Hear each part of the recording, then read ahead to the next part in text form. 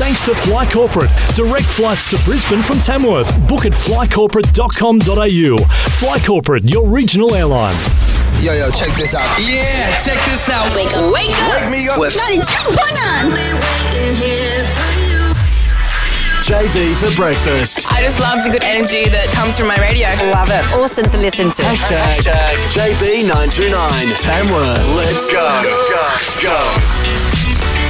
And there is a battle on our hands for world's richest person. Jeff Bezos from Amazon and Microsoft founder Bill Gates usually C-swing when it comes to the title of the world's richest person. However, it now appears that billionaire Bernard Arnault may have a fresh claim to the crown. Who is Mr. Arnault? Well, he owns the French luxury firm LVMH. I think it'd have a cooler name than that, wouldn't it? And he's agreed to purchase the New York jeweler Tiffany & Co. for $16.2 billion or $24 billion all up. According to the Bloomberg Billionaires Index, Mr. Arnault, who's age 70, has a net worth of about $103 billion, just behind Mr. Bezos at $111 billion and Mr. Gates at $110 billion. A nice buffer ahead of Mr. Warren Buffett with $86 billion and Mark Zuckerberg at $76.3 billion. LVMH, which Bernard Arnault owns, is 75 different brands. He owns some big ones: Louis Vuitton, Christian Dior, Fendi, Kenzo, Marc Jacobs, Sephora, as well as the watchmaker Tag Heuer and Dom Perignon Champagne as well. Mr. Arnault's net worth rose by 1% after the Tiffany takeover was announced for a cool $2.1 billion.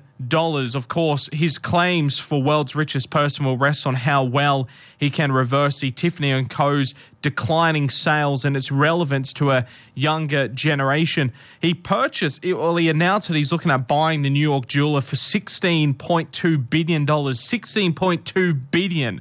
To make back his $16.2 billion investment in Tiffany & Co., he'll have to sell a lot of jewellery. Well, actually, no. With Tiffany & Co. prices, not really.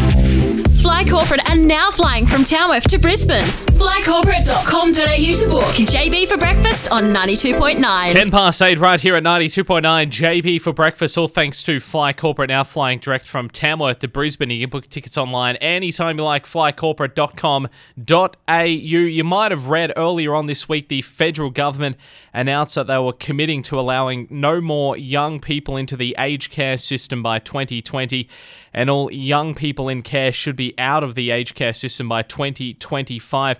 I have to admit, I was really surprised to hear all about this to start with. And look, I wanted to get some more detail. So I got in contact with a sensational organisation called Youngcare, and I've got the CEO of Youngcare, Anthony Ryan, on the line joining me right now. How are you, Anthony? Thanks for having a chat with us this morning.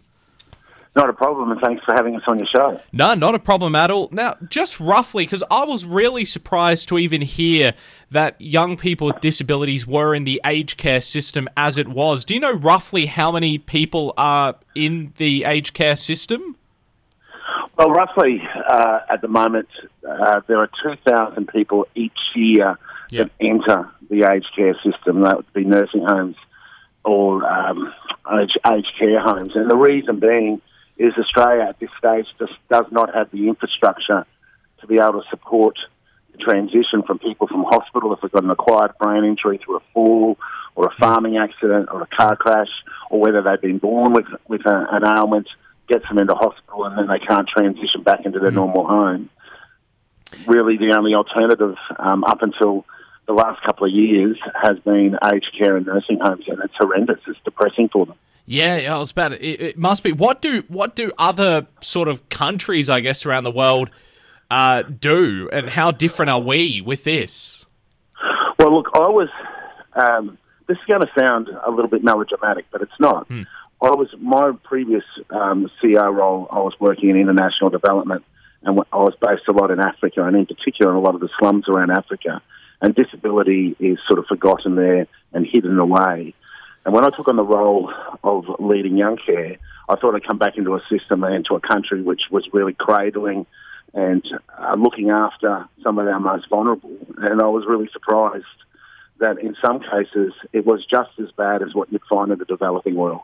And the isolation was different because they knew what they could achieve if they were able to access infrastructure that you and I could, but they could see it, they could taste it, but they could never touch it. And that was the crippling thing for those people. And the families and the individuals just felt so isolated. Still do. Yeah. How does your organisation help get those young people out of the aged care system and transition them out? Well, we do three things, really. One of the things is that we are now strongly involved in advocacy and working with the Morrison government to make them aware or help them make them aware of the issue. And I must admit, Stuart Robert, the Minister for the NDIA, has been a great listener and very quickly understood what the issue was and has been acting very quickly. So he established YPRAC, which is what we sit in, which stands for Young People in Residential Aged Care. And we were the group that helped create these targets of getting everybody out by 2025. Now, it is that's one of the things we do, advocacy. The second thing is, of course, we build, and we're looking to build right across Australia. If there's any listeners that are finding themselves in inappropriate homes and they've got high care needs and they want some alternatives, please contact Youngcare. And the third thing, and I think what the most important thing we do, is we also provide grants to families and individuals who just want to stay in their own community. So what I have seen, which is one of the most disgusting, heinous aspects of disability within Australia, is that we have not been able to keep people in their own communities, in their own environments where they're close to family and friends and their own interests and hobbies. And we've had to satellite them into areas where there's economies of scale. And that's been the hardest thing, seeing they know they're part of a number crunching system, and we want to drive resources into keeping people into Tamworth, into Dalby, into Chinchilla, wherever that needs to be. We want them to be in their own communities. And so we give grants to allow them to stay where they need to feel life, where we want young people to live a young life, quite simply. How ambitious is this target to get young people out of the aged care system by 2025? Is it fairly ambitious? Well, we considered it over a long period of time, and we think the first target of by 2022, no one really enters the system, is very reachable. The 2025 one, if everyone works together and we work with developers and investors and government, and we unite those to understand what sort of market we need to create to build homes, to build apartments that are fully automated, that allow someone to feel independence and choice and dignity. That's a mammoth effort, but there seems to be goodwill everywhere. The community's behind it strongly. They think this is one part of the Australian social infrastructure that they hate seeing. And I don't think anyone could argue about what we're trying to do. Yeah. And so there's the community's behind it. The government very much is behind it. So what we've never seen before is 4 cabinet ministers, including the Prime Minister, get up and say, we understand our responsibilities and our cabinet to bring our resources to this. So when Minister Holbeck got up with Minister Hunt and Stuart Robert and the Prime Minister, we just found that a very, very strong statement, and it was backed by the Labor Party as well. They were there saying, we agree. It's got bipartisan support, so we're very optimistic that we'll hit that target of 2025. That's sensational news. That's really good that they are backing it and supporting it as much as they are.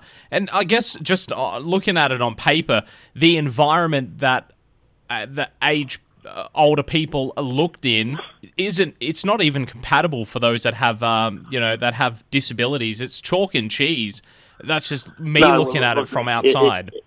You're so right. And if I can just give 2 stories very quickly, because I know we're time poor at the moment, but in one of our Youngcare facilities, there was a young man at the age of 17 that put himself into a nursing home because he could see the pressure on his mum and dad was driving them apart, and he didn't want to be responsible for them to separate. So he organised his own transition into a nursing home. And within months, they found out that there were bruises on his arms and legs. He's got cerebral palsy. He wasn't able to communicate verbally. And they thought the worst, that might have been a carer, but it wasn't. He was where he was, there was a dementia ward, and one patient was coming in at night time and biting him. And he couldn't move, he couldn't go out, and that was part of his fear. But he said to us that the fear of that situation was far less than the pain that he was seeing with his parents separating. So that's a decision that our young Australians, which still shakes me up as you can tell, are having to make. And then another story, in our Wollongong Youngcare facility, we've got an ex-Navy guy. He went to Iraq as part of the armed services. On his way back, he smoked a cigarette that was laced with a drug when they were out on leave, and in India, in Goa. He had a heart attack, collapsed, and got an acquired brain injury as a result of that. And we would have thought that an Australian Navy person brought back into the system would have been cradled by our health system. He was stuck in and out of residential aged care and what we would call inappropriate care for 11 and a half years. Wow. He was in isolation. He was the man that had basically given his time to our country, and we couldn't give him back to him. So when he came to Youngcare and had his first shower, because he wasn't showered in those facilities, they only sponge bathed him, he cried when he felt the water falling against his back. So simple human values and things that we take for granted have just not been provided to some of our most vulnerable young Australians. I hope that this gets off the ground between now and 2025. And look, it sounds like we're making the right steps. So those two horrible stories you just mentioned then are a thing of the past and long forgotten. Just quickly, Youngcare, you guys do a great job. If people want to support what you guys do, give us some details. You can contact us via our website, Youngcare. We'd really love any support that we can take, particularly into Christmas. Yep. We're right in the middle of supporting as many young people as we can to get them home, really, and to spend home with their family. So any support would be greatly appreciated. Anthony Ryan, the CEO of Youngcare, thank you so much for having a chat with us today, and look, definitely keep in touch with how things proceed from here. Thanks for your time. No worries. Thanks for the opportunity. Did you know that Brisbane was the first place in the world to serve up a Lamington? What? Book with Fly Corporate right now and get some yourself. Flycorporate.com.au to book. JB for breakfast on 92.9. 92.9 JB for breakfast, all thanks to Fly Corporate, our McDonald's McCafe coffee break. Download the My Macca's app today. Take advantage of the 30 days and 30 deals throughout November. This one wrapping up on Saturday. So look, definitely take advantage of it before it does wrap up. Today you can get a small Big Mac meal and cheeseburger for just $5. How good is that? And tomorrow it's a $2 McChicken. What an awesome deal. And there's one the day after that and the day after that and the day after that. So look, download the My Macca's app today and take advantage of that. What do you reckon about bin inspectors? It's a thing on the Sunshine Coast. They've got bin inspectors out there and rummaging through your bins to make sure that you're recycling correctly. It's all part of a 8-week trial that's currently underway, where bin inspectors will visit 1,500 homes on a weekly basis to check what is in the residents' recycling bins. The councillor, Joe Jezovic, said the purpose is a little bit of advice and a bit of education. It mirrors a similar scheme that was done with a council in Victoria to rave reviews.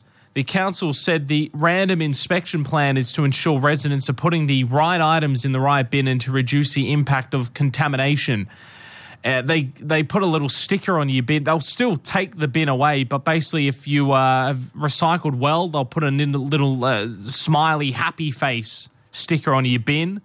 And if you haven't done all that well, they'll put a bit of a ba-bow face on it, a sad, angry face on your bin, and then leave a letter there with what you've done wrong. Maybe you, put the glass in the normal bin and you could put it in the recycling bin, that kind of stuff.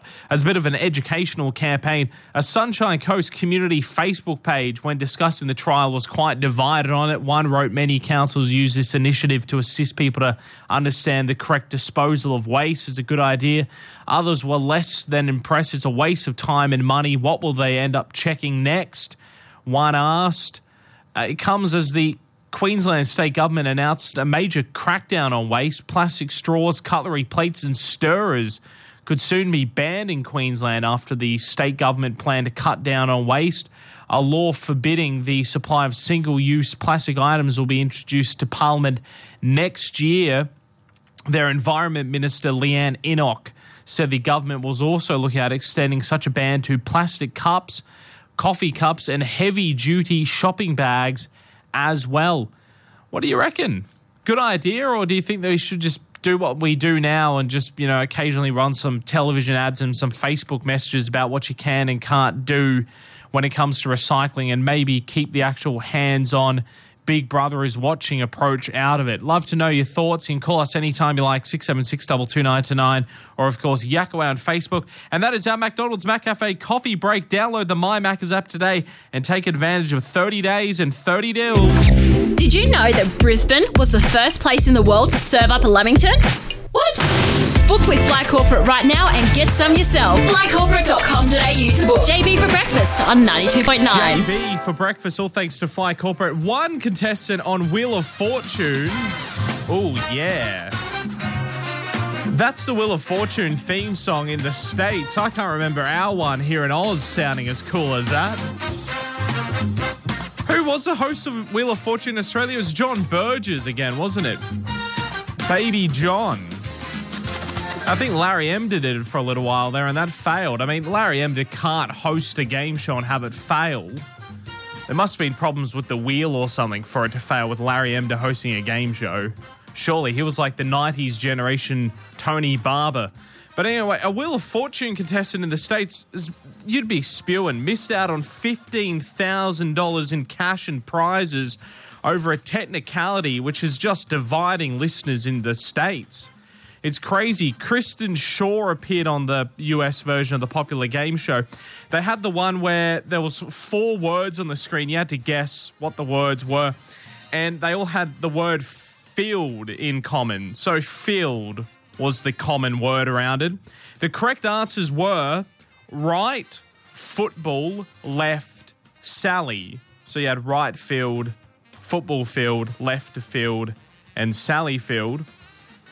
Ms. Shaw managed to guess all 4 words. However, she didn't end up winning because she accidentally uttered the word end in between left and Sally. I mean, that's how you normally say it. You'd say, and I'd like to have a guess, please. And the host goes, and what are your answers? So I could host it. And then you'd go right, football, left, and Sally. But because end wasn't actually up on the board, they didn't let her win it. And then another contestant swooped in and, of course, answered it correctly, stolen her answers, hasn't put the end in there, and won. She missed out. You'd be spewing. She's missed out on $8,000 worth of prize money and a holiday to Nashville, which I guess for an American, a trip away to Nashville is like a trip to the Gold Coast or something here in Oz, but I mean, nothing to well, actually, I should say if you're in Sydney, it would be like a trip here to Tamworth because, of course, Nashville, capital city, country music capital of the States, capital music capital of Australia is, of course, us. She lost $15,000 worth of cash and prizes just because of that. Of course, there's been uproar about this. Everyone's suddenly going on Twitter. The production company behind it have spoken out. They've explained the controversial decision in an interview. They said it's a long-standing rule that you have to read the answers off the board as they are written on the board. Contestants are thoroughly briefed prior to the show, and the host often reminds them of this rule when solving a puzzle of that particular category. It's just crazy. I reckon here in Oz, we're a lot kinder with that. I can't see John Burgess or Larry Emder not letting him win it, hey? Surely not. Maybe Tony Barber. Fly Corporate are now flying from Tamworth to Brisbane. Flycorporate.com.au to book. JB for breakfast on 92.9.